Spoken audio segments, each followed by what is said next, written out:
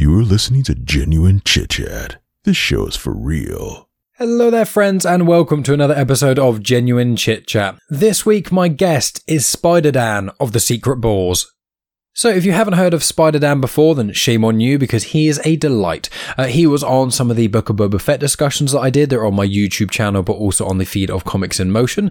And we've got more things planned for the future, both for this show, for his, and for some other places too. So this is not the last time you'll be hearing from Spider Dan, and I would hope it's not the first, but in case it is, it's not going to be the last. But in addition, this whole conversation was over 2 hours long, so I split it in two. Part one on this feed on this day. Part two will release this time next week, but if you can't wait for that, please consider checking out my Patreon. For only £1 a month, you get access to any episodes of Genuine Chit Chat that get split in two. You get access to both parts in one unsplit episode when part one drops, so now. And in addition to that, you also get at least one episode of mine and Megan's weekly Afterthoughts show as well. So lots of cool nerdy stuff for that, but I'll get into that a bit more in the outro after you've heard part one of the conversation.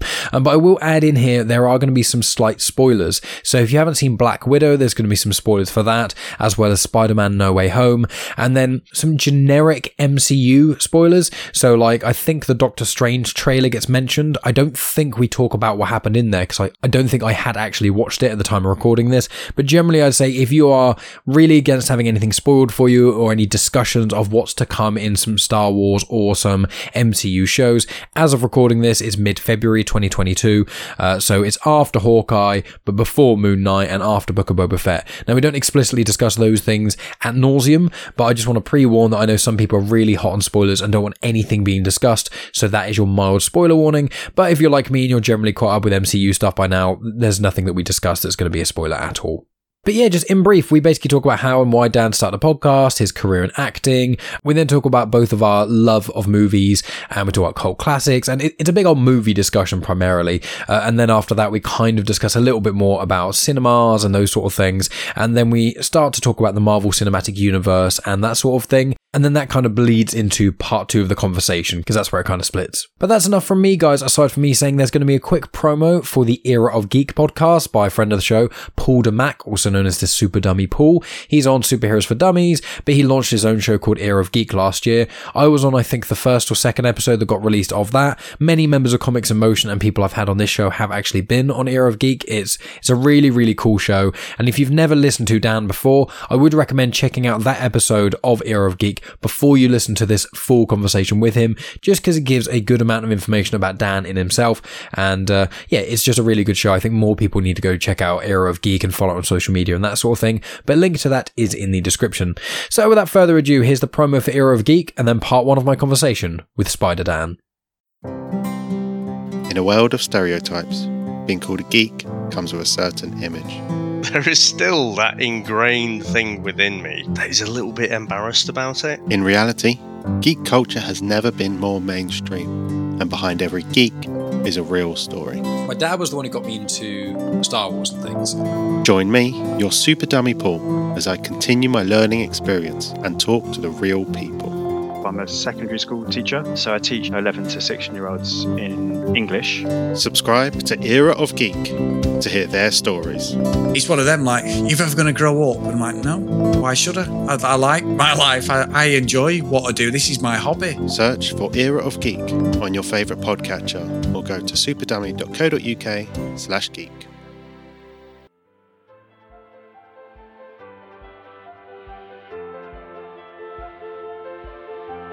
Welcome to Genuine Chit Chat, where we have honest conversations with interesting people. And I'm your host, Mike Burton. Here we are. I am here with the all-powerful Spider Dan, and we've been nattering on for about 20 minutes before even pressing record about a wide variety of things, some of which we're not specifically going to tell you guys, because other podcasts and things kind of have them either out or soon to be out. But Dan, good sir, when we start the podcast, by you telling us, I know I'm not going to try and tread all the same things that happen in Geek. I really recommend people go and check out Era of Geek, Paul DeMac, the Super Dummy Paul. I'll make sure I put a link in the description, because that's like a really good intro to you as a person. So this is more of an add-on to that. I don't want to be instead of. But the name Spider Dan, why don't you tell us sort of where that came from, why you started a podcast, and we'll just kind of flitter about from there. When I was a kid, I got all sorts of horrible fucking nicknames. Like, you name it. I had all. They all seemed to be around the size and shape of my head. And I was like, it would started off, and it was like, you got a big fucking head, you got a triangle head, you got a fucking alien head, and then things just kind of escalated from there. They were like, you look like fucking Z from Ants, that film, or you look like Zurg, Zurg from Toy Story. Because I didn't get that one really, because they were like, alien, he's an alien. That movie was out at the time, so Zurg. I was like, sure, what the fuck? It doesn't matter. So I kind of, it was kind of a nickname I kind of gave to myself, which I guess is not really the way nicknames should really work. I'm like, for branding, it works. I mean, that's what a brand is, isn't it? When you want to, like, the thing is, make sure you keep your brand and blah, blah, blah. It's like, that's how people remember you. So that actually works out for the best in the long run. Yeah, in a weird way, it kind of makes sense. Like, I've always been like, Spider-Man is my, personal hero. You can see him in the fucking background even now. Several Spider-Man, Marvel related. Oh, there's MODOK. Several related kind of stuff. But like for me, that was like very key component to kind of who I was and relating to that journey of that character, being the nerd and wanting to be something different and to be greater than what you appear to be, like the hero inside yourself. So yeah, I kind of did that, and obviously I was a big Spider-Man fan, so I think I just kind of called myself that, because it was kind of like, it's kind of catchy and kind of worked, and everyone knew I was kind of into Spider-Man, so why not? And yeah, the podcast kind of came out of me. I kind of came out of I'd done 10 years worth of acting, professional work, longer, probably more like 15 years if you include the years of college training. I did 3 years at college and then another 3 years at uni, so maybe more like 16 years total. Yeah.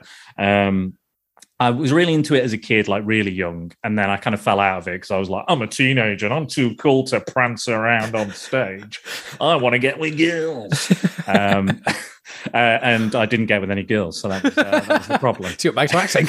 So I was like, yeah, well, it's interesting because I've talked about it on the Geek podcast and said, I have learning difficulties, and that's affected me kind of socially and growth, kind of learning and just getting on with people, kind of socializing. I have got better over years, thank fuck.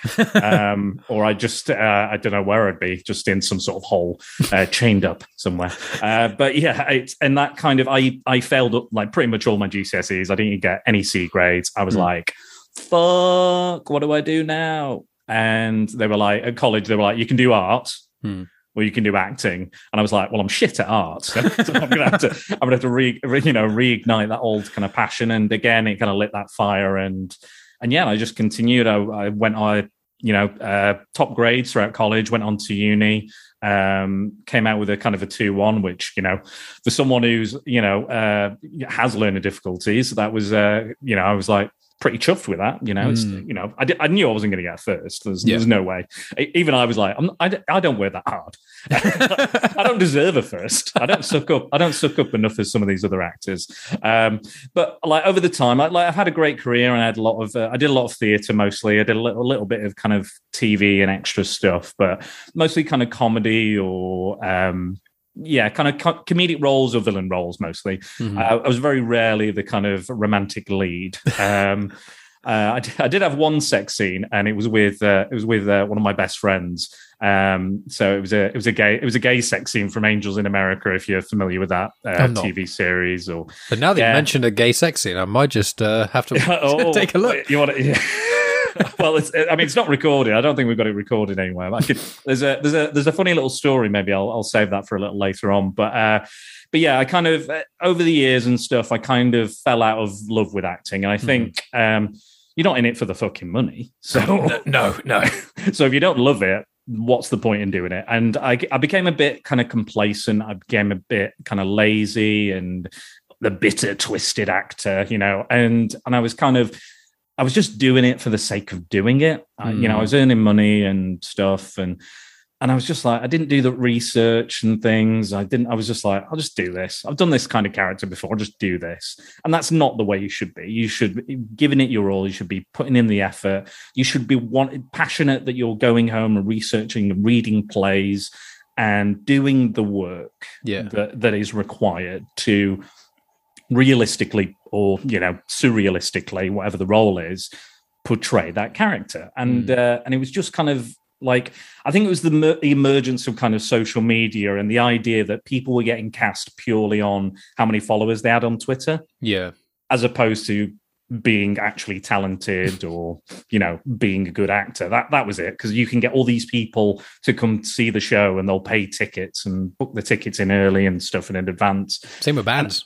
I've got friends who are in bands and stuff, and they're like, I've got 50 friends on Facebook who would willing to come to my first show, and then another 10 who'd come to the second or third.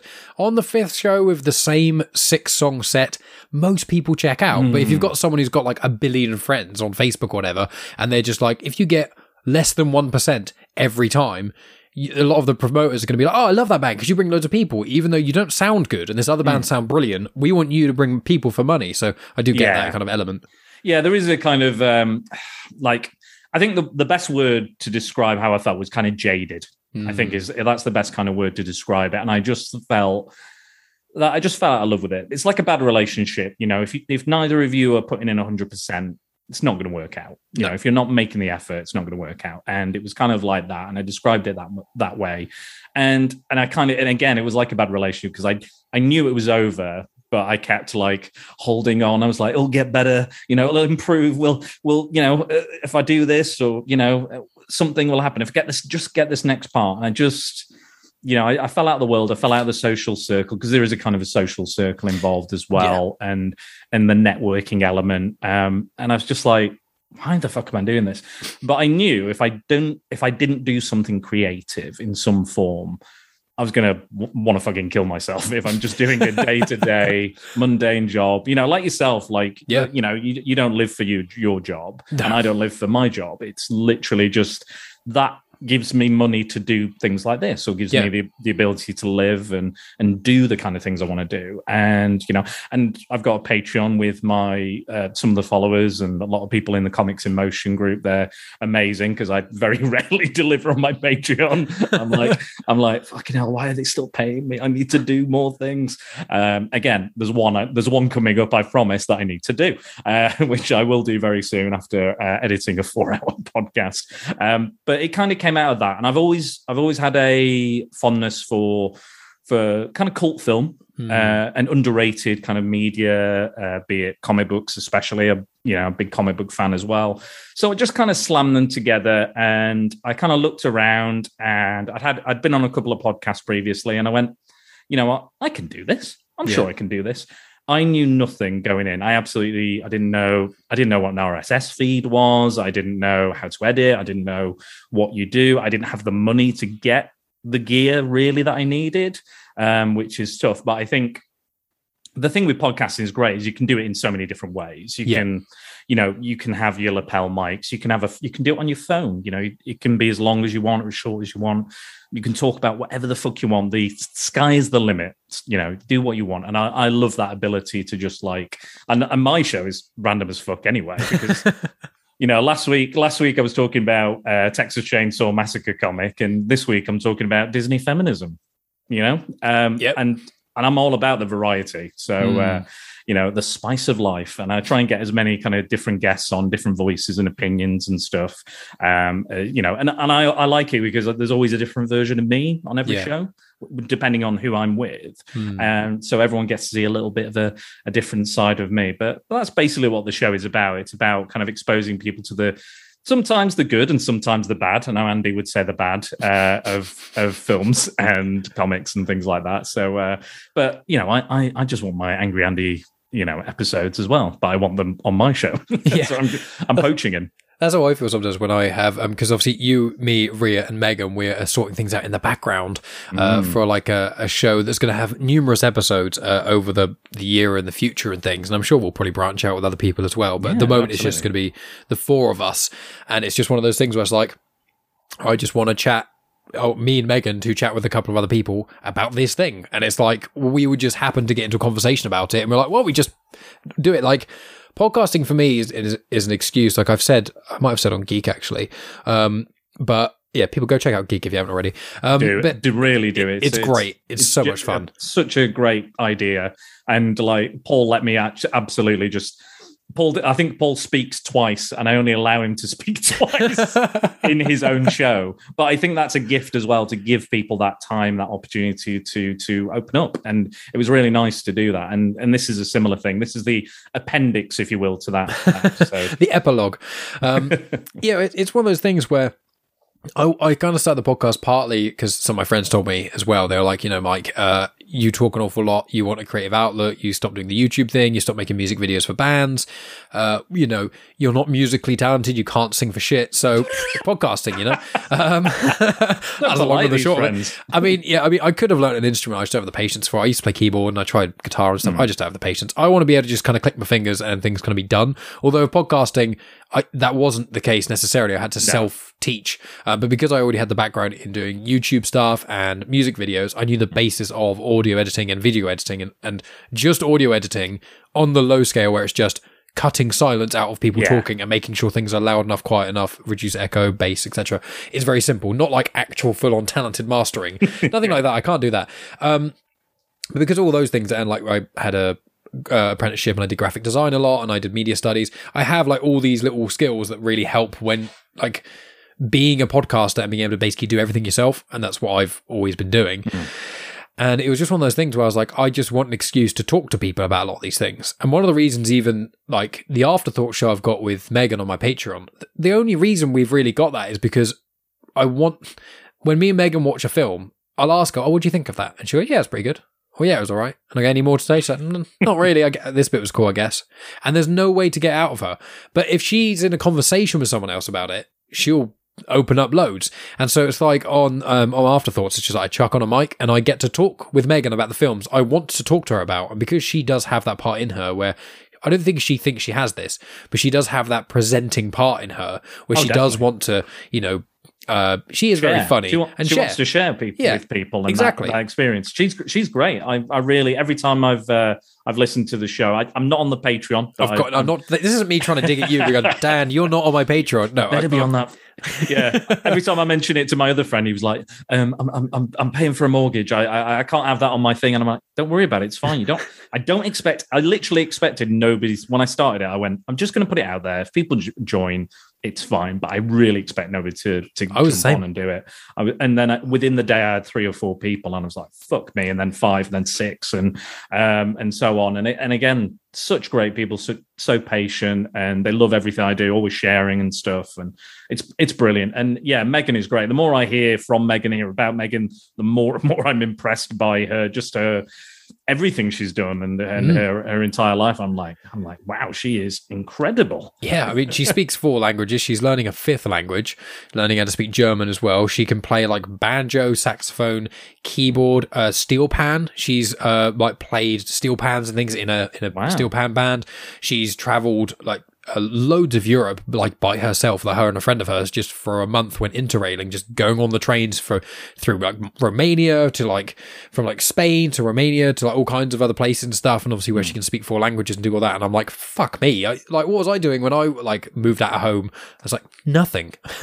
Nothing at all. I was probably just wanking. I think that's all I was doing. Lots and lots of porn visits, and like, I've got an encyclopedic knowledge of porn stars, which is helpful. I've traveled the world. I've traveled the world through porn. Brazilian, Japanese. Even you talking about your skills and music and editing and stuff, and I was like, I could barely act. On a good day, I was like, that's just, I can just about, like, I think that was why I did it as well, because somebody was like, I think initially it was kind of like, I don't want to be me, I don't like me, so I'm just going to become somebody else. I'm going to be sexy and heroic, or I'm going to be a psycho killer or a creep or a weirdo. One of my friend's mums, she came up to me once, and we did a comedy sketch, and I played a creep in it, surprise, surprise, which is seemingly one I get cast as a lot. And it was like, and she went, you do creepy very well. I was like, is that a compliment? I was like, I'm not sure if that's like, is it just the way I look? I'm like, and I don't know, but I was like, okay, thanks. That's why. Moving on. That's why I couldn't be an actor, really, because especially when I was younger, it was just like, well, I have to pretend to be other people, but I want me. So it was like, no, there's no me pretend to be other people. I was too egotistical for that sort of tomfoolery. Well, I mean, there's a lot of ego, a lot of pretentiousness and ego in the acting world, and I've experienced it. And I think there's a bit of that kind of pat yourself on the back type thing, and that there's a showcase for yourself and you want people to come up to you. It's one of those things where it's almost like people have to come and tell you did a good job. Like directly after, like, did you like the show? What did you think of the show? Was I good? Tell me more. Yeah. Feed me more compliments. It's kind of like you're almost like you're trapped and you have to say that you love it. Yeah. Like you go to someone's wedding and go, oh, it's so beautiful. And then they turn around and go, no, it's a piece of shit. My wedding would be much better. It's what you think and what you say, isn't it? It's like anything, though, because like with performing, it's one of the reasons why this podcast was so good for me, because I started it 4.5 years ago now. Let me think. Wow. Yeah. So it's September 2018, I think, is when the first episode dropped. So I was doing it a little bit before then. But for me, it worked really well because I'm attached to the name and the brand and stuff, but ironically, it's not about me. So it's that kind of thing where it's like, although people who like me as a host will then tune in more, the point of it is not about me. The point is, probably about half to 2/3 of the conversations I have are with people who are, everyone is slightly more interesting than I am on these shows, but part of that half to 2/3 is kind of like, these are people that I want them to talk as much as possible. They probably won't come on the show again because they've got this one or two things to talk about, but this is really, really interesting to hear. And then the other sort of quarter to third-ish is people like yourself and other podcasters who I'm friends with, and it's just, I want an excuse to chat to this person for an hour to two, and recording it and putting it out there is a lot of fun. So it's kind of that nice mix where it's like, although people come in and listen for me, the good thing is that if I talk too much, it takes away from the show, so I have to self-manage certain parts of me. Yeah, I definitely, like, I sometimes have to kind of check in with myself while I'm doing it, because I'm a talker. Same. I am a talker, and I want to say that, I don't just talk over people, but I do. I will honestly, like, you listen to my shows, there's times where I just be like, nah. Like, if you listen to the one with Jack, the one we did on the Alfred Hitchcock, we did Rear Window, we did Body Double, and we did Disturbia. Mm-hmm. I was editing that and I went, fucking hell, Dan, shut the fuck up. You've got an amazing, talented, film reviewer, a teacher of film who knows more than you fucking do, you idiot. What are you doing? You're talking all over it. You're running roughshod all over him. I will say, in my defense, I either got a flu jab or a COVID jab that day, but I felt so bad. I was like, I need to get him back on again and actually let him fucking speak this time. So we did our Wrong Direction recently on 1941. I think I've either just finished that or I'm in the last few minutes of that. It's a film I'd never seen. I'd never even heard of it. And then I saw a lot of people, and then when I saw you guys were like, yeah, it's not good, I was like, okay. I can listen to it without the spoilers. It's like with VHS Strikes Back or the Comics in Motion TV movies thing. It's either I've seen it or it's so bad I'm never going to watch it. But it's that weird middle ground where it's just like, there's quite a few. I'm a film buff as well, but there's a large amount of films I just haven't seen. And we've got one of those 100 movie posters where you can like scratch it off like a scratch card at certain films that you've seen, and it shows a nice little cool non-copyrighted image. It's quite funny seeing some of the things like American History X is a tooth on a curb, and I'm like, that's cool. Even that is, yeah. And then you've got Terminator, it's just sunglasses with like a red dot there, and I was like, that's just Terminator enough so you don't get sued. They do them online, the minimalist posters for movies. Yeah, exactly. I like those. They're really well done, and again, just a simple. I love it, like really simple images, and even like comic book. My favorite like comic book costumes on superheroes are the ones that have simplicity about them. Like, again, I love Spider-Man. That is probably one of the more complex ones. With all it's the quite blocky in color, though, isn't it? I mean, and it depends which one you think about. I mean, if you think about complexity of almost. If you think about like coloring in individual areas, maybe, but I suppose think about. I think it's more so when if it's just him standing there. Well, excuse me. If it's just him standing there, it's not too bad, but I think it's more so when he starts to turn and trying to get the perspective of the webs on it properly. Because with Batman, it's a bit easier because it's, a lot of it's just darkness, so it's quite easy. And Superman is just blue and abs and a bit of red. Whereas, Spider-Man with those lines, I'm just like, if you have that front-on shot and then he bends over slightly, the whole of the drawing of the actual webbing on his chest. So thinking about it more so, I think you're right. It's probably one of the most complex perspective-wise to draw. Well, if you notice in a lot of the animation as well, they do very minimal webbing because it's too hard to animate if you just got loads of little... Here's a comic book fact that you may or may not know. So early on when Spider-Man was, would shoot like webs towards the camera, it would just be like a net and they'd just be like...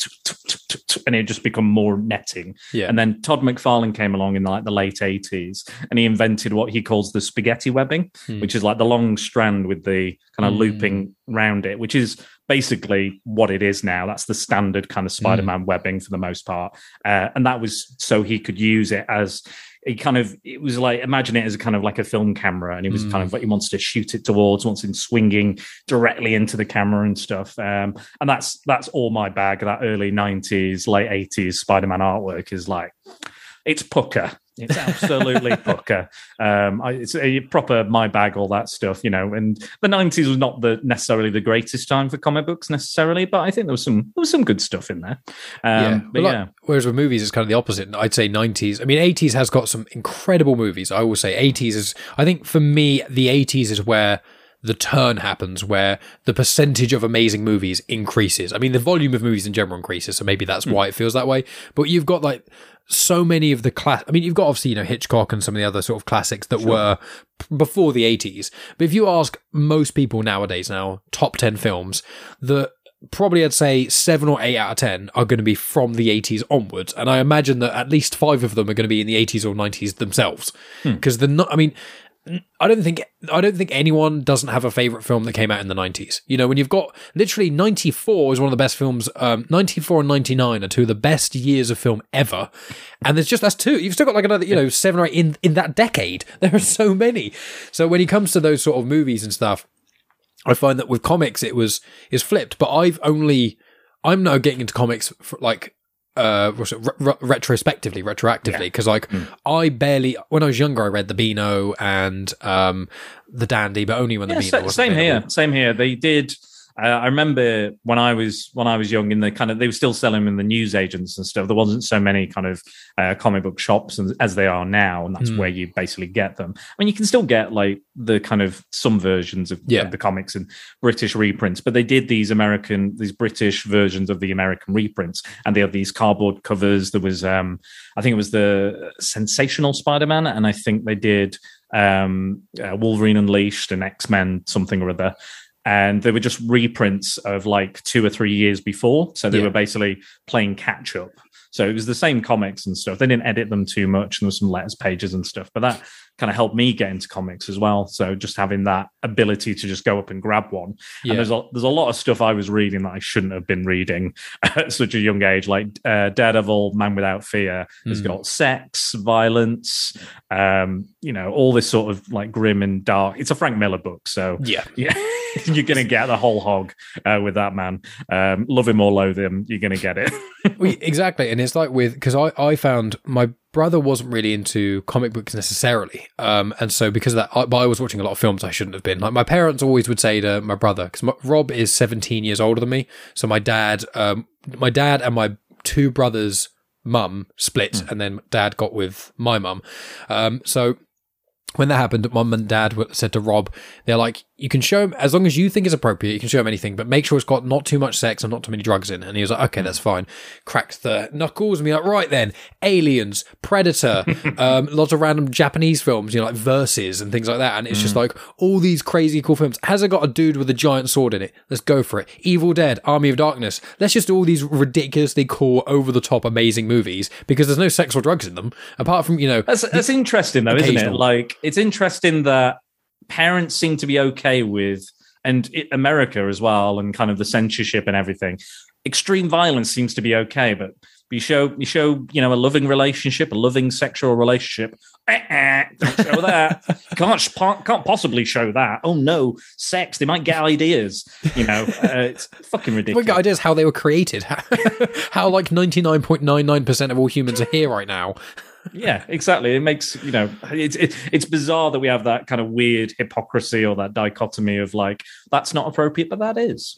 I guess it's because if kids go out, if you see people doing drugs or having sex, there's an impression that you're going to go out and do that. If you watch some bloke with a sword try and kill aliens, it's like, well, good luck. Unless you have a very racist understanding of what aliens are, you're not going to have any luck finding them.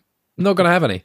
Yeah, I think that's a whole nother discussion. That is a big discussion. I almost opened up a very big can of worms. Yeah, there. I was like, oh, we're going to go down this get into the precipice. Rabbit hole. You're just looking at the edge of the cliff, like, do we want to delve down this, or should we turn back around? Yeah, I think the field a bit more. I think we'll leave that potentially spiraling ever and ever and onwards and further down. No, we'll leave that, but.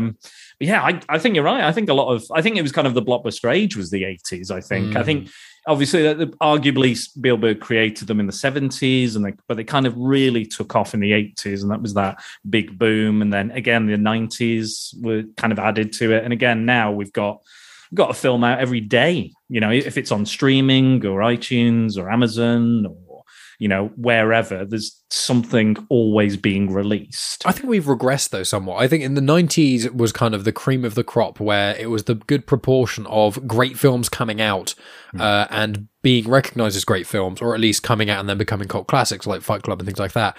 And the turn of the millennia as well kind of worked as well. But then because of the way the cinema is now and stuff, it's kind of like it's quite bad, really. But I go to the cinema for basically every Marvel film, most DC films, depending. I do like DC films. Megan isn't as fussed by them, so it kind of depends. But every Marvel film, definitely, obviously every Star Wars film. But then all the kind of in-between stuff, normally we'll go to the cinema with Megan's mum to see a couple of musicals. It's how I saw Have you seen Cats? I've seen the stage. I think I was a baby when the stage show came to Blackpool, which was where I grew up, and apparently I loved it and was dancing along. My friend showed me it a couple of years ago, the filmed version of the stage version, and I went, "What the fuck is this?" You have no idea, mate. The film, me and Megan. So Megan liked it when she was a kid, and Megan's mum really likes the stage production and the filming of the stage production. And so we went and saw Cats, the film, and we saw it at the cinema. And after about 15 minutes, me and Megan gave each other a look, and then Megan whispered to me after about an hour, she was like, if we weren't here with my mum, we would have left by now. And I was like, I'm glad you feel the same, because it is one of the worst things I've ever seen in my life. And the reason I want to ask is because it seems like the kind of film you would tackle on The Secret Bores. But I'm like, it's one of those films where there's certain films like 1941, which are misguided, and there's now the other, and there's other films that are like, they're so bad they're good. Like Demons is a good example. Demons is great, yeah, so good. Like the special effects, like the physical effects are really good, but everything else is quite bad, which makes it work even better. It makes fuck all sense, but that's kind of why I love it. It's just I was actually listening to my iTunes on Shuffle today, and Saxon came on. It was like, and I was like, I want to watch fucking Demons again.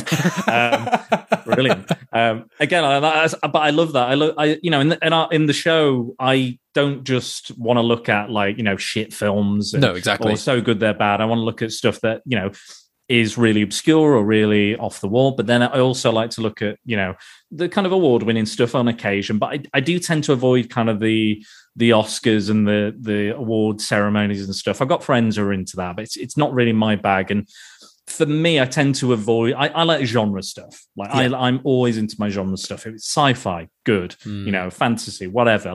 It's a crime drama or something like that. If it's got something about it, I'm more interested. If it's just a drama, I do enjoy a good drama. I enjoy a good rom-com, and all these other different films. Same with my music taste. I'm a bit of everything. Oh, I'm the same. And I was like. But I do tend to gravitate towards certain things. And, if I hear about something, I'll go, yeah, I'm going to watch that. Purely off one little thing I've heard about it. I'm like, yeah, I'm watching that. But yeah, I like having that variety and that scope and again, introducing things to people is great. And whether they listen, whether they watch it. I know Jack tries to watch everything, and Paul Mellor, who's another fan, he tries to watch everything that I say, and sometimes the stuff I choose is like really difficult to find as well. Like it's really really obscure. You can find it on like a really crappy DVD from 1999 with a cardboard cover, and it's like you go out and find that. But I don't expect everybody to do that. But if they have some fun and they learn something within the podcast, I'm happy, as long as they're not. The last thing I want Spider-Dan and the Secret Bores to be is boring. So I hope it's never that. Given the title anyway. But yeah, it's fun to kind of delve into all these different kind of. And again, I think I agree, like 80s is kind of the cornucopia of kind of, you had these insane horror movies. You've got this crazy, like canon films and all those kind of action movies, all the stuff on like VHS Strikes Back as well. And, all the stuff kind of like Max Byrne likes and everything like that, all those cheesy Seagal films. I don't like Seagal. I'm sorry, Max. I do not like Seagal. I've only seen a small amount of stuff that's actually in him. Obviously, he's in Machete, which is an absolutely incredible movie. Yeah. And then I saw, because my brother was born in 76, I think he's born only a few weeks away from like Dave. So him and Dave have a lot of similarities. So where I've had, and obviously in Comics in Motion, before your time, when we did the as an image before I came along and spoiled everything. No, you didn't spoil anything, Dan. But before you and Andy and the extended family was here, we did a portrait. All of us are superheroes, and I was Spider-Man. It's amazing. Yeah, it's phenomenal. And I was Spider-Man in part because he is also my favorite superhero and things, and he connected me to nerd stuff very early on in gaming and etc. But also because I was the youngest one there. And so it's kind of that thing where it's like in Infinity War and Endgame, whereas like all these people who are basically adults, and there's this one kid who gets like a quarter of their references, but he can kind of like, he kind of go there with everyone else. And I'm like, yeah, that's me. Like I've seen more films that you guys talk about than most people my age. So for people my age, like, you've seen loads of weird, crazy 80s films. When I talk to anyone who's slightly older, they're like, you've seen a few. You've seen some of the highlights. Not all of them. Not all of the crazy stuff. You should have seen everything. Yeah. But that's that expectation. Like, you haven't seen this. You haven't seen that. And there's a lot of the big ones like I haven't seen. Like, yeah, same. I've not seen Goodfellas. I've not seen Casino. I saw Goodfellas for the first time a few years ago. I watched Godfather for the first time last year. Yeah, I saw it a few years ago. I've still not seen Godfather 2. No way. Like the more someone tells me to watch something, the more I don't want to watch it. And there's a thing in me now a little bit with the Marvel films that it's almost like I'm edgy. I'm a little bit edgy. That I'm like, when I was a kid, I was really into it. I read all the comics, read the Avengers comics, and again, like before Iron Man, these are all like B-list characters. Like in the comic book world, not necessarily. Like the comics would sell enough for them to keep going. Like Daredevil and Iron Man in the 70s and 80s were like the tryout books. They would put new writers and artists on there because they knew it would sell enough, but then it didn't have to do silly numbers, or if it dropped a little bit, it's not gonna affect anything. So they'll just be like, we'll take that writer off, put that on, artist on, we'll do that, we'll do this. But yeah, I was like, I'd love to see this. And, when I saw Infinity War and Endgame, and I was like, you did it. You fuckers did it. I can't believe it. I can't believe you did it. You managed to do this. And it's an achievement. It's a massive cinematic achievement. However you feel about it, it's crazy. But like the because my friend always quite liked that I was into the geeky comic book, kind of like anime and all this other cult films and stuff. And the second Marvel like really hit it big, he went, it's not as special anymore. It's not as like something we've shared together. It's not as unique. Like, and they don't know as much about it, or they, there's that meme going around where like, they see the Moon Knight trailer and like, I've always been a fan of Moon Knight. Moon Knight is my favorite. I know everything about Moon Knight, And it like, I'm not a gatekeeper, don't get me wrong. I'm like, you can love something, you can, you don't need to know everything about a film. You don't need to know who the actors are I don't know. I tend not to know who the producers or the cinematographers are. And no, I know directors and actors, and that's normally it for me. like writers sometimes, and composers a lot of the time. I'll notice. Oh a yeah, lot. music is quite to a degree. It depends. I know a few big names like Hans Zimmer and people like that, but when it comes to like the more more down to earth stuff, so I'm like, yeah, Lin-Manuel Miranda, Hans Zimmer. There's a handful of others. That'll do. Yeah, and that's it. But I would never like. I think maybe back in the day I was a bit snobbery, but I was initially like I think nowadays with I've talked about this, and I won't go into this particular thing because I've gone a bit over on it in the Geek podcast, and kind of like the kind of toxic fandom and stuff, and now it's kind of it's weird because like back in my day, like I'd love to talk to anybody about this stuff, and if anybody would listen, I was like, yeah. I'll go off on one. And I'm still doing it now, 35 years on or 34 years on, however old I am now. 35 in March. There we go. Oh, funny. My birthday's in March. My birthday's in March as well. I'm 28 in March, though. Yeah? What day? 16th.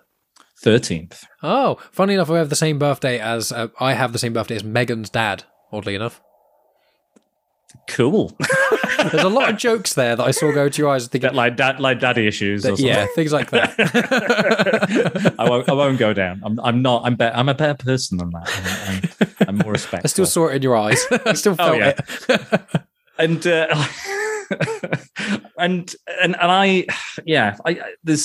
I love geek culture, and being part of the Comics in Motion family is really nice. And I found that the Twitter, my very small circle of Twitter that I keep, is really, really good and really, really healthy and nice. And I think if I drift too far out of there, I'm like, no, hate it. People are horrible. I feel a bit like that as well. I'm like, especially with Star Wars stuff. I'm like, there's a lot of cool Star Wars people. Spider-Man as well. Like the last year. Get out the shallow. Once you get into the deep end, it's like, it's a bit scary out there.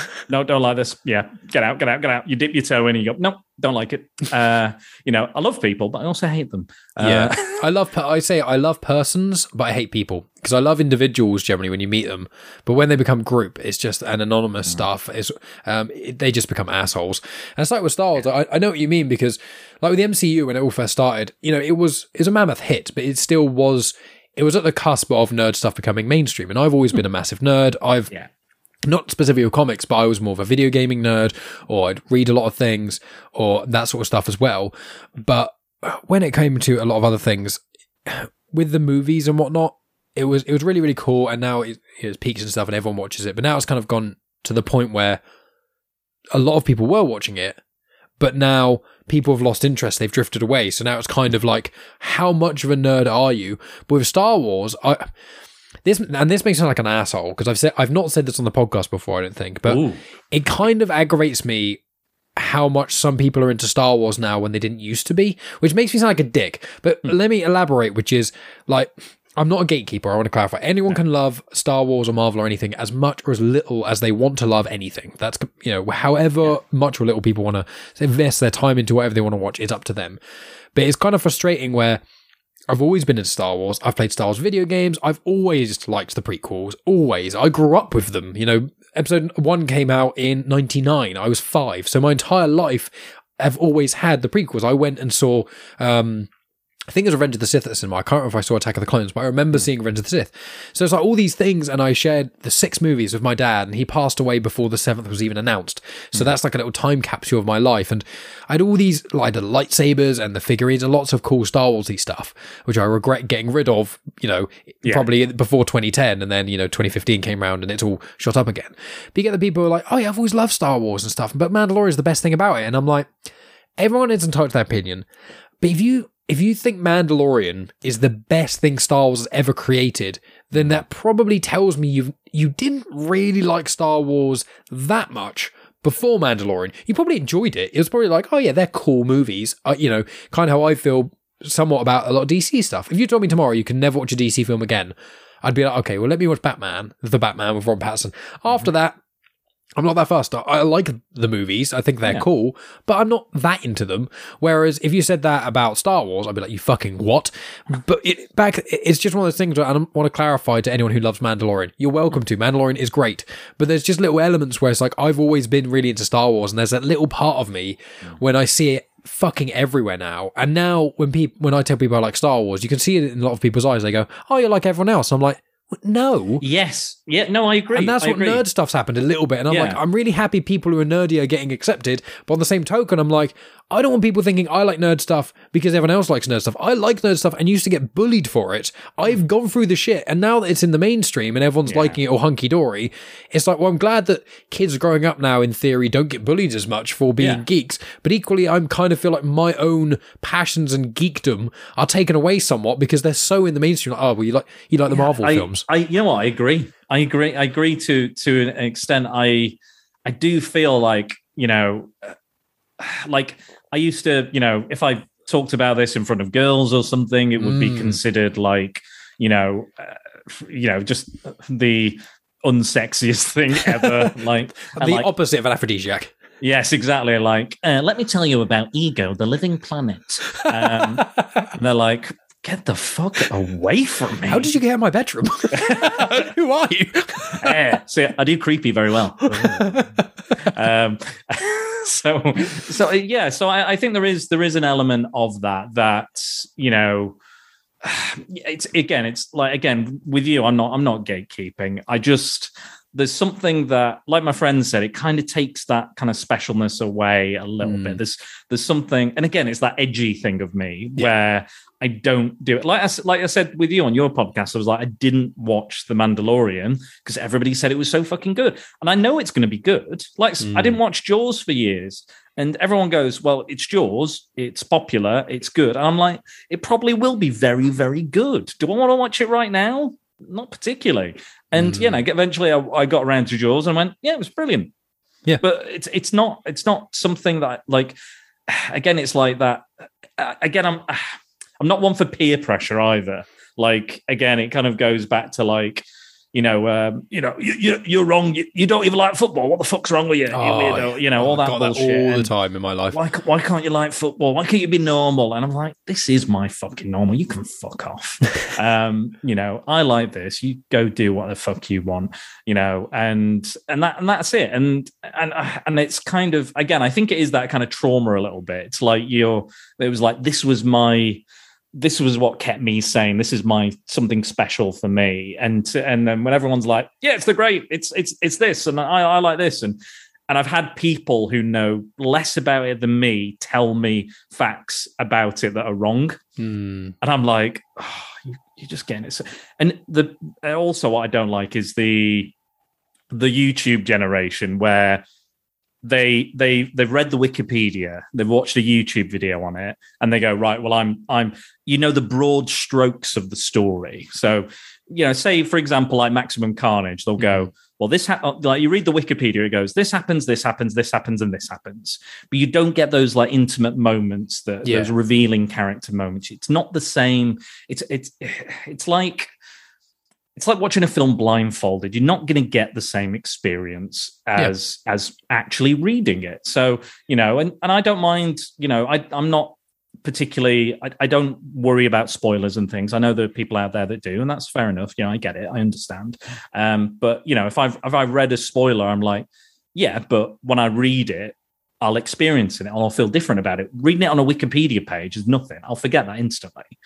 But if I absorb it and take it in the way it's been designed to, it's been created in such a way for me to ingest that information and enjoy it in such a way. There's so many books I've read that I knew exactly what was going to happen. I knew exactly where it's leading, just comic book history, for example. Like, I just know how that ends. I know how Nightfall ends. I know how, Daredevil, the Man Without Fear ends, whatever, like you name it. I still read it and I still enjoy it and I still get a buzz out of it. Yeah. Even, and even certain films that have still spoiled for me, today, like that. I knew that Luke cameo was coming like literally like years before I watched The Mandalorian for Book of Boba Fett. I still enjoyed it. I still got a real kick out of it. And it was a good, thing to enjoy because again, if someone tells me about it, I go, oh. But when I watch it, again, it's designed for me to elicit a feeling from me, to grab me and pull me by my heartstrings. And there's something to be said about people enjoying. It's like people enjoying media as a third party. Do you know what I mean? It's like, well, they're like kind of they've got it on the background and on their phone and not really fully paying attention. Is that what you kind of? Yeah, kind of like, or you. you don't watch a show. Yeah. Say someone does a review of, I don't know, Batwoman. Mm-hmm. You watch that review. Yeah. And then you're just like, that is my opinion. I see exactly what you mean. Yeah. And- Third party. I see what you're saying. Yeah. And they go, well, I respect him and his opinion, so that is now my opinion, even though they've not watched it. That's actually one of the reasons I stopped listening to a lot of film review podcasts. I used to listen to, so there's the YouTube channel CinemaSins that people should know because they do the Everything Wrong With videos, which are very clever, and they've got a very clever thing on YouTube. I don't really watch them anymore as much as I used to, but I used to listen to their podcast. I think it's called the Sincast. And the thing was, is I used to listen to it religiously. I used to love all their content. And then it got to a point where they'd review films I hadn't seen, and then it would taint whether or not I'd watch like a trailer for a film, or I'd hear of a film, like, that sounds cool, and then they'd shit on it, and I'm going, now, and then it's like, is the film actually bad, or do they just hate it? And then the more you listen, you go, they would hate films I love, and I'm like, do I like? I've described it in this way that, like, with Comics in Motion and VHS Strikes Back, and for example your show and things, if it's a film I've seen or a film that I have no intention of seeing, I'll happily listen to almost anything. When it's the in between, if it's someone like, I know what kind of films Jack likes, I know what kind of films Chris and Dave respectively like, and I know that, you know, depending on who says what and what the criticisms are, will give me a vague idea of what I will think of the film to a degree. But I also want to know what these guys think because I'm friends with them and I want to know their opinions on things. Sure. When it's a random stranger on the internet, I'm never going to talk to them. Their opinion doesn't make any difference to me. And also, then it can kind of taint things a little bit. Yes. And I've had arguments before where it aggravates me a bit. And this happens in the comic book world and things. And I understand where people come from to a degree. But when people have a strong opinion on a film they haven't seen, and it really, sorry to be, if anyone's listening who's one of these people, it really fucks me off. Because I'm like, you can have an opinion to a degree on it looks like they've done this, or I heard they did this and it changed that. It's like, yeah, but you don't know how this change or that change has actually impacted the film. It's all well and good saying, they changed this thing about Batman. It's like, okay, yes, if you look at this one sentence and say, for example, if they made Batman's suit white, for example, I know that would be, you know, contrary to his whole thing, but if they said, I'm not watching the new Batman film, he's got a white suit in it, and I go, okay, now that sentence makes it sound like they've ruined Batman. If you watch the movie and there's one scene where he's wearing a white suit and there's a genuine actual reason for it, like he was hunting someone in the day, for example, and it actually made more sense for him to be white than black because of one reason or another. In the context, that works, and that is then sometimes, especially with trailers and things, they make a big fuss about certain things, and that's in the film for like 18 seconds. It's like bloody Jurassic Park Fallen Kingdom, whereas like Jeff Goldblum's narrating the trailer, and then in the film he's actually in it almost less than he's in the goddamn trailer, and you're like, why did you even put him in there? I thought Jeff Goldblum was going to be a big part of this film, and he's not. And it's just little things like that where I find if you're going to have a true opinion on something, you either have to have done like a ridiculous amount of research. If it's like a problematic movie or something, it's slightly different. Yeah. But it's when like I struggle because sometimes I want to have film conversation with people and they go, have you seen this film? Have you seen this film? Have you seen this film? And I'm like, I've only seen one of those films, which I'm happy to talk about. But the other one, I don't want my thoughts being tainted too much. I want to watch it and try and go in without too much expectation. And I think that's where the spoilery stuff bothers me more. Well, I think you can say I don't like the look of that. Yeah. But if you see a trailer and you go, I don't like the look of that. For example, I'm not really looking forward to the Morbius film with Jared Leto. I don't think it looks good. Yeah. However, I can't say it's a shit film because I've not seen it. Yeah. I don't know. It could be the greatest film ever made. I doubt it. I doubt it too. I said to Max, it's not often I'll miss it. Like, Max is really good. He's really passionate. We'll go see anything. And I really appreciate that about him. But even I was like, sometimes I spend a bit too much time with Andy and he's like, it looks shit. I hate it. Blah, blah, blah, blah. And, but he will still watch it. Like, as angry or as shit as something is, he will go. Like, and I respect Andy for going and sitting down. Like, all the stuff I bring to him as well, he will sit down and watch it. And he does have opinions on stuff, and they're strong opinions. And I think what you were saying as well about, you don't want it to taint a certain film. Like Andy's reviews, sometimes I'll leave until I've seen the film, until I've thought about it, take some time to think and go, how do I feel? Because you come out of the cinema and you go, that was the greatest film I've ever seen. And then 2 weeks later you go, wait a minute, they tricked me. You're like, that was rubbish. You know, I came out of Eternals and I went, it was fine. It was good. And then I went, hold on a second. They bamboozled me. I call it cinema syndrome. There's a lot of Yeah. films I see and I go, and someone says, what do you think of the film? I go, I thought it was brilliant. And they go, did really? And I go, I think that's how I felt. And then you think about it, go, actually, I was just wrapped up in the world now, all the comfy seats and the really cool sound and stuff. I mean, I still like Eternals. I think it's a good movie. Yeah, but I think it's that's fine. probably about half an hour too long. There's far too much exposition in it, and the main character is boring as all fuck. And Jon Snow didn't need to be in it. But I still enjoyed it. But once again, I'm a shill where I'm like, if I enjoy something, I will still defend it while simultaneously criticizing it. But sorry, you were saying. I love poking fun out of stuff I love. Like I've been, I've been showing you, I've been trolling my sister with all these Disney films I've been watching and stuff and making fun of them, and she's like, stop ruining Disney, you prick. And I'm like, but I loved it. I love all the Disney stuff, and I appreciate the Disney stuff, and even the controversial stuff, and the inappropriate stuff. It's like it's just part of that history and that culture, and it's important that we remember these things to not repeat those mistakes in the future. And I would lovingly poke fun at all my favorite kind of films and all the best films. I'll still poke fun at. It's not that I hate them. I'll poke fun at anything, within a degree, obviously. But speaking of like people like just saying things look shit, I remember a friend of mine at the time, he saw the Civil War trailer, Captain America Civil War, and Spider-Man rocks up. Yeah. And he's obviously at the end of the trailer, he goes like, Underoos, jumps in, steals the shield and goes like, hello guys, or whatever he says. Hi everyone, I think it was. And he went, nah, look shit. And I'm like, why? He was like, right. One, why is he so young? I went, well, he's 15 in the comics when he becomes Spider-Man.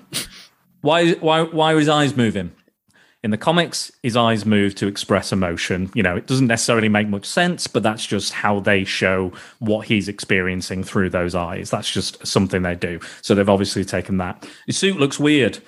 Well, they're obviously going for a different look. It's a very Alex Ross-inspired look, that costume. And again, I was just like, I hate saying this, but I'm like, read a fucking comic, man. like it's a comic book. That's there's an issue I slightly have as well with the new intro they have for the Marvel films, the Marvel Studio, because it used to be like the flipping of the comic book pages, which I loved because like that's where it's coming from. That's where, and even now Kevin Feige is still reading the most up-to-date comic books to steal ideas from and put in the film. Like he's still reading, he's still going back to the source, which is the important thing. And now that new intro, you have like not even a second and a half worth of comic book flipping pages until it turns into the sketch work and the production art and everything like that, and then it becomes the characters in clips from the film. I get it, but I was kind of like, you're not kind of like respecting, like even now they don't pay the artists and the writers. They give them a nice little thanks on the credits. Like Ed Brubaker, who created the Winter Soldier, brought Bucky back from the dead. He didn't create Bucky, but he brought him back, and the idea of giving him the arm and everything. He got paid more for the cameo in the film than he did for creating and coming up with that idea and that storyline. My lord. Which is insane to me. And he's like top tier, he's a novelist as well. I think he's working on the newest Maniac Cop, or maybe that's not happening now, I'm not sure, whatever, but it's crazy to me. But I was like again, you've not even given it a chance. Like you were saying, like, but if Batman was in a white suit, he was like, this Spider-Man is totally different from all the other Spider-Man we had before. And look at what we have now with No Way Home. People are going, this is the best film of all time and this is the greatest thing and I can't believe they managed it and things like that. But again, without that small little introduction, but again, people were so quick to write shit off. Like straight away, people are so quick to write something off. Again, I promised. I made a promise with Max, so we are going to see Morbius together. I said the only way you're going to get me to see Morbius is if we go together. And he went, deal. So whenever that fucking film comes out, we're going. Yeah, I remember I think it's April Fool's. I think it's out. Like, I don't know, because it was one of those things, isn't it, where it's like certain films me and Megan have spoken about, it was like they kind of come as a surprise because we're like, you're paying attention to it and there's, it's been delayed. Like Let Them Be Carnage, which I know that I'm going to be appearing on the Spider-Man, the Secret Bores, and we're going to talk about Maximum Carnage, Absolute Carnage, and Venom Let There Be Carnage. All of the Carnages. Vastly different interpretations of Carnage. Well, one of them is. But we'll get into that on your show. Yes. But with those sort of films, it was like, Let There Be Carnage. It was like, like, oh, it's going to be coming out in this year, and they got delayed, and I was like, it's not going to come out 2021 at all. We're not going to see it for years. It's going to come out. It's going to be an absolute mess, and it's going to be unwatchable, which is different opinions. I didn't think it was. That was great, but then it was just kind of like a month, like 6 weeks. And then 6 weeks before release, I was like, oh, here's a trailer. And you're like, what? Oh, it's coming out soon. So, what? What? I don't have time. Like, I need to make space in my goddamn calendar. What? I need, cinema now, it used to be when I was a single man with nothing to fucking do. It was like, oh, I used to go with my mate Alex and my mate Callum.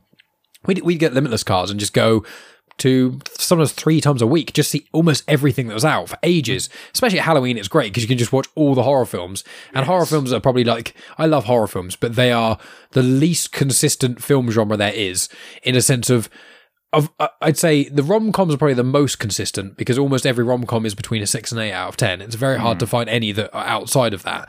And with horror, it's like, you could watch 3 horrors in a row, and it could be a 1 out of 10, a 9 out of 10, and a 4 out of 10, and you could look at them all and think they're all going to be brilliant or all going to be terrible. And some can just really surprise you. There's some brilliant indie films that you would never think are good, are genius, and there's big budget ones that are wank. And it's just there's no consistency to horror. It's hilarious and brilliant. Yeah. But with that, like, when we would go to see all these films and stuff, I'd have so much time.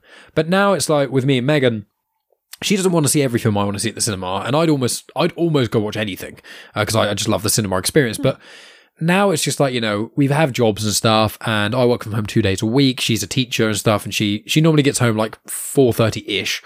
Whereas when I work from home, I finish at 5. If I'm not working from home, I don't get home till near 6. Well, if we have to go to the cinema, the nearest cinema is a 15-minute drive. There's like, from where I live, there's every type of cinema. There's View, Picture House, Odeon, Showcase, Cineworld, all of them, all within 15 minutes. But it's still a 15-minute drive there, parking, whatever, gets into the cinema, blah, blah, blah. 15-minute drive home, 20 minutes, half an hour of adverts, then minimum 2 hours for the movie. So the whole evening is gone. It's a 4-hour job, but 3 to 4 hour job for each film you see. And for that, it's just like, it's such a huge time. And if you watch one a week, that's a lot of time gone. So with me and Megan, a lot of films come out, and I'm just like, my thing is basically every Marvel film for a while. When we eventually have kids is probably when I'm going to start giving up on it. But it's like, for the time being, and that's not going to be for many years, but it's like, at the moment, it's like, while I can, I'm going to try and see every movie that comes out of Marvel. And Morbius came out, and I was like, I will watch that because I'm more interested in what they're going to do with Blade. And Morbius is probably going to be an anti-hero or a team up or something with Blade. He's going to have some sort of connection, most likely.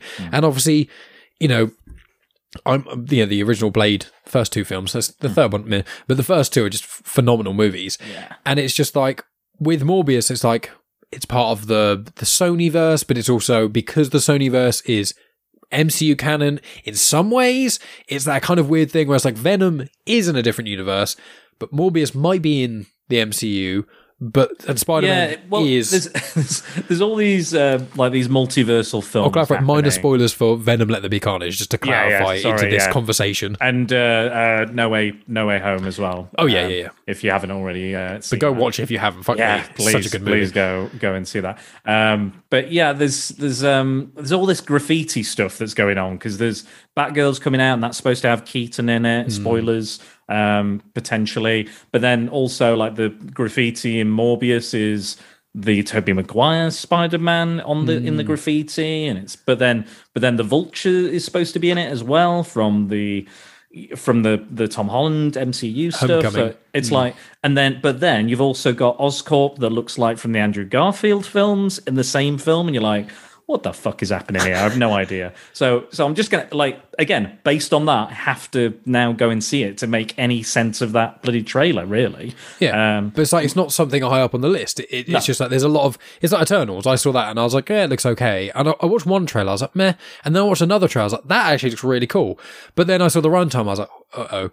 When it's longer than Infinity War, you've got some big boots to fill, and didn't quite. But with all these films that are coming out, especially because, Black Widow, which surprised me, I thought I was surprisingly enjoyable, mainly because Florence Pugh is phenomenal. Best thing in it. Both one of the most beautiful people I think I've ever seen, but also one of the most talented actors, and everything I've seen her in, be it Midsommar, Little Women, Black Widow, she is amazing.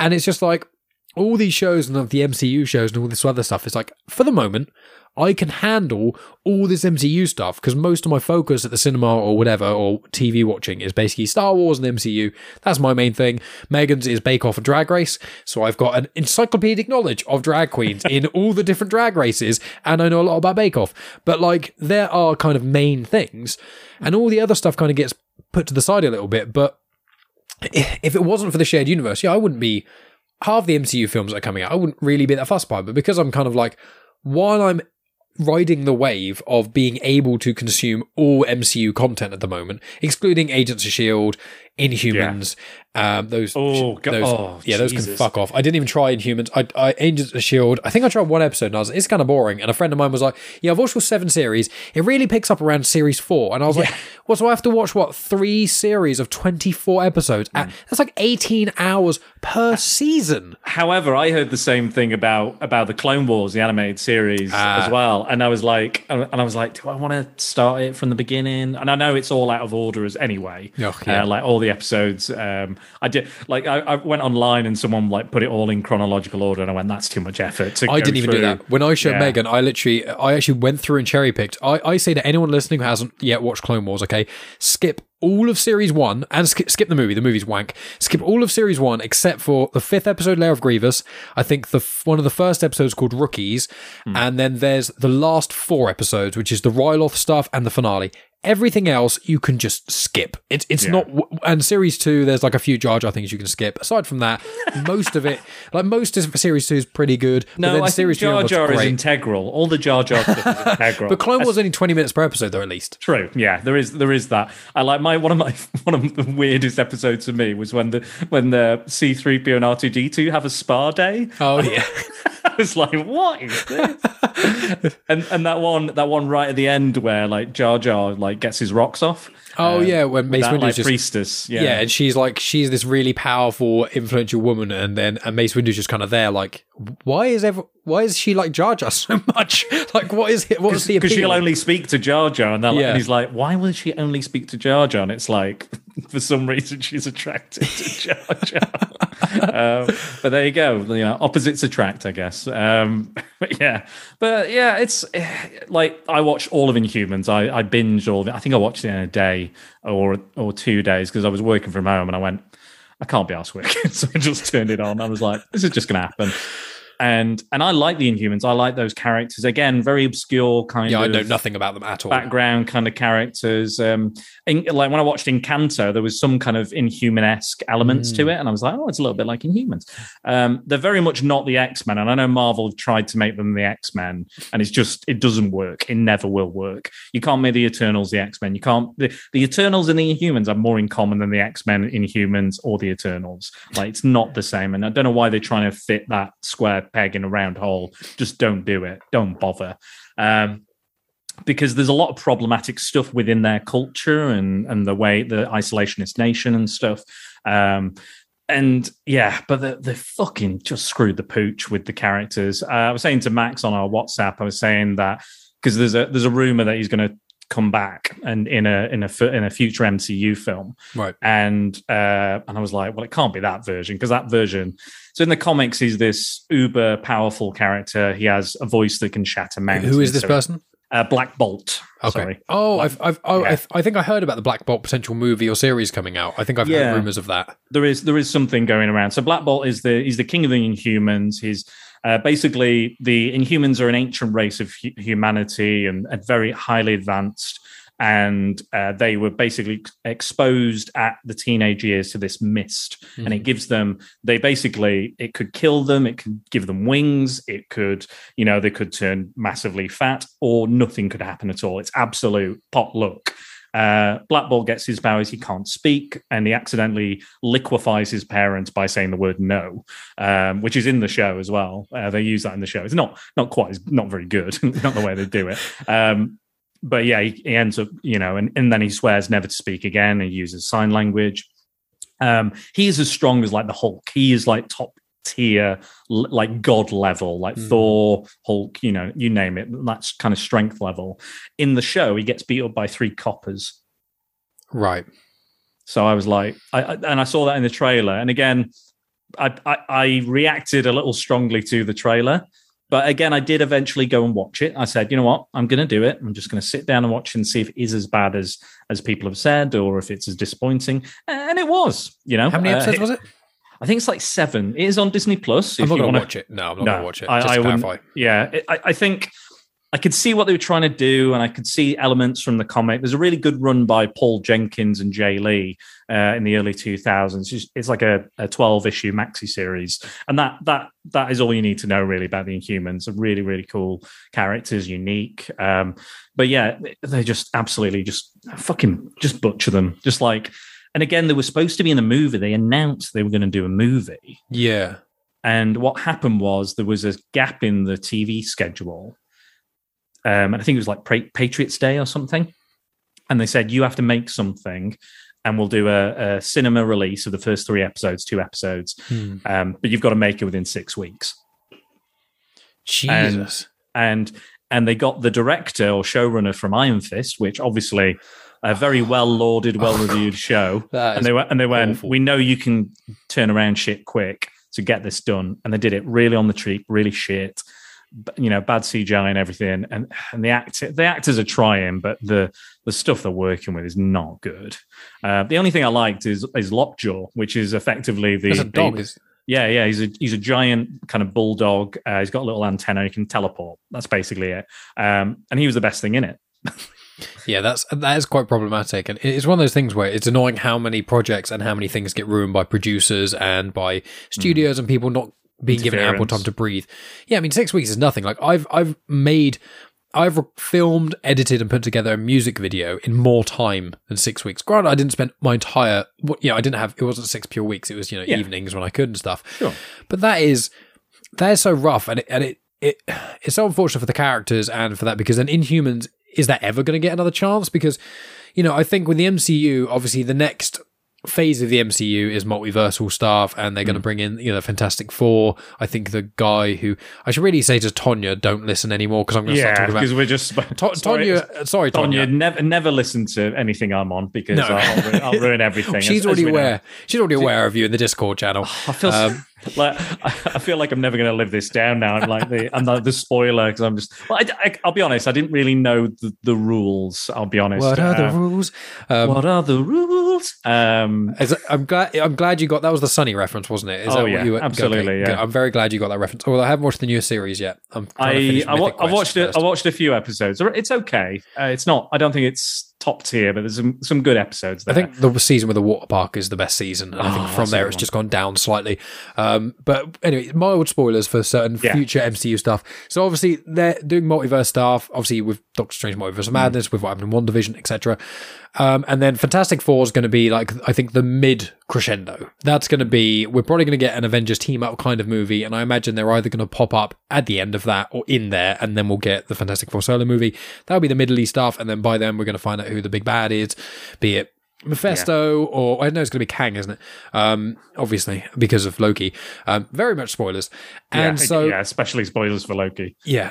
So with all that in mind, like the next phase, and I feel like then towards the end of that, they're probably going to try and get X-Men in some way, because there's a lot of rumblings going on of how they're going to canonize X-Men and stuff. And then that's probably going to be the third sort of chapter. So we've got the Infinity War saga, Multiverse Saga, then the multiverse stuff is probably going to allow the X-Men to be a thing.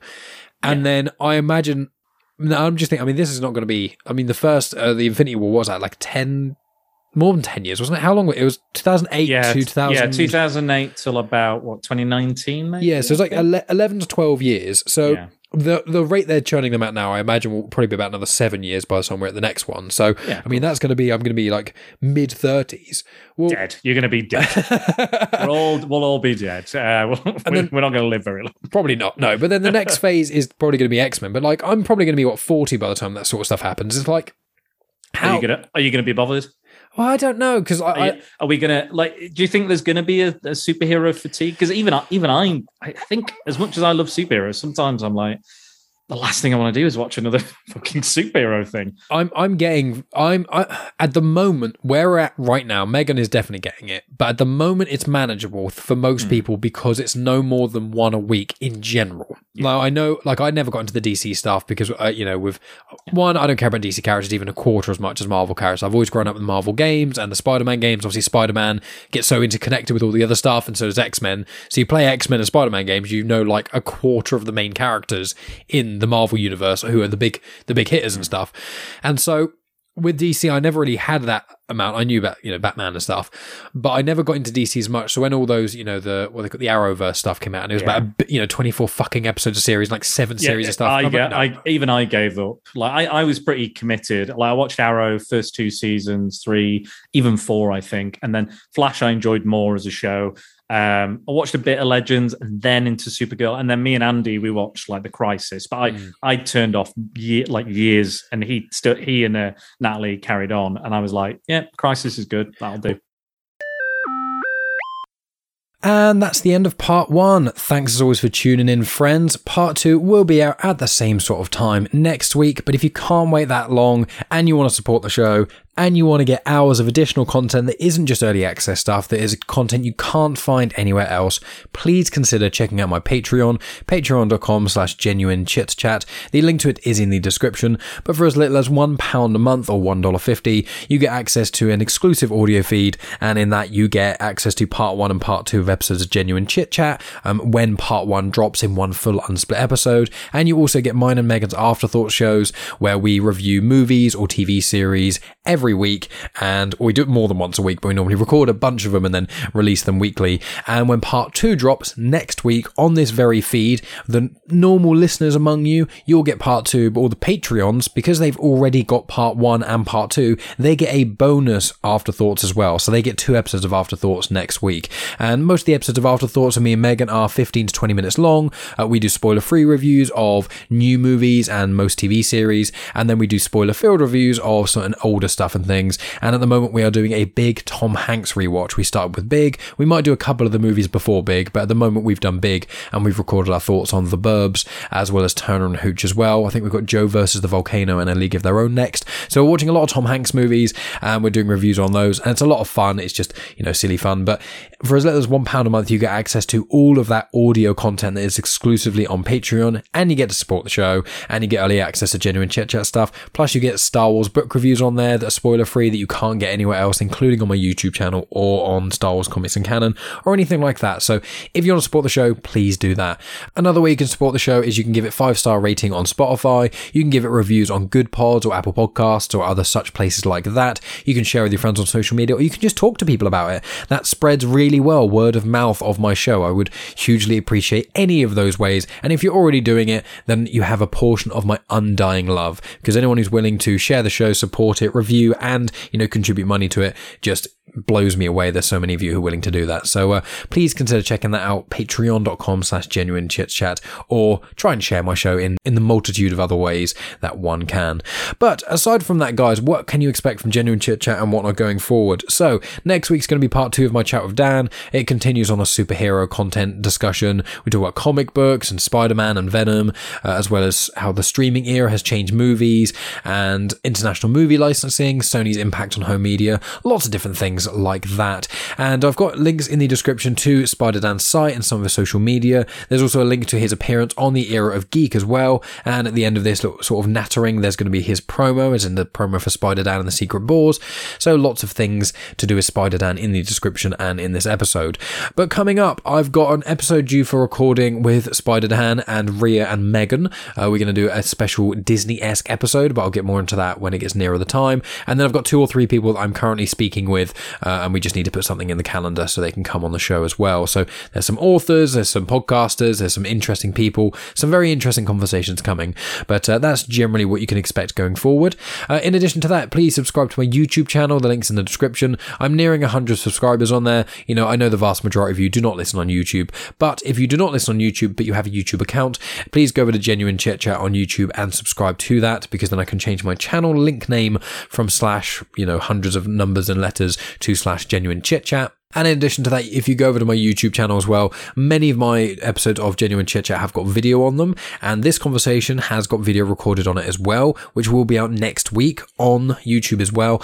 And in addition to that, My conversations are in genre playlists, so you can listen to movie-related conversations or sciencey ones or whatever your fancy is, whatever reason you listen to Genuine Chit Chat, they're all in there, as well as all of my Star Wars comics and canon episodes, and they're all in genres as well. So if you just want to hear everything possible about Darth Vader in the canon, there's a playlist for that. Same with Dr. Aphra, same with the War of the Bounty Hunters crossover, loads of things that are geeky, and anyone who's enjoyed this episode with Spider Dan would probably enjoy most of my Star Wars episodes and the many other episodes I've done of Genuine Chit Chat. So if this is your first time, please check those things out. But that's going to be it from me, guys, here. I really hope you enjoyed this conversation. I'll be back next week with Spider Dan Part 2, and if you want to hear that early, please become a Patreon supporter, plus you get hours of additional content from myself and Megan that's already uploaded on there, and also you get additional ones every week. So yeah, thank you so much for listening, guys. I hope you're all doing well, especially as I record this. You might have heard some wind in the background because in England we're getting the storm at the moment. I think it's Storm Eunice, I think it's called. But yeah, I hope you're all staying safe, staying well, enjoying the show, and I will talk to you guys next week. Hello, Spider Dan here of the Spider Dan and the Secret Balls podcast. Just wanted to give you a quick introduction on what I do and why you should check it out. My main mission for the podcast is to spotlight the best kept secrets in entertainment that a mainstream audience may find boring. I cover these topics in various different formats, including Secret Defenders, where I challenge my guests to defend their favourite films that are underrated, obscure or infamous, or Clone Wars, where we compare similar pieces of media and see which one will be crowned the victor, and Secret Ball Stories, where we compile a top 5 list in high fidelity fashion. I have various guests from all walks of life, including friends, family, comic book professionals and actors, while also doing the odd solo podcast and Patreon YouTube video here and there. If you like entertaining and informative discussions and are sick of content creators covering the same old MCU and Netflix programming, take a walk on the wild and the weird side by joining the Prattalion. Swing over to SpiderDan&theSecretBalls.com for all the information you may need, such as links to the podcast, social media accounts, and how you can support the podcast. That's SpiderDan&theSecretBalls.com. That's BORES. Thanks for joining me, and as always, prepare for prattle. You have just experienced host, creator, everything elser of Genuine Chit Chat, and also the host and creator of Star Wars comics and canon, found on the Comics in Motion podcast, Mike Burton.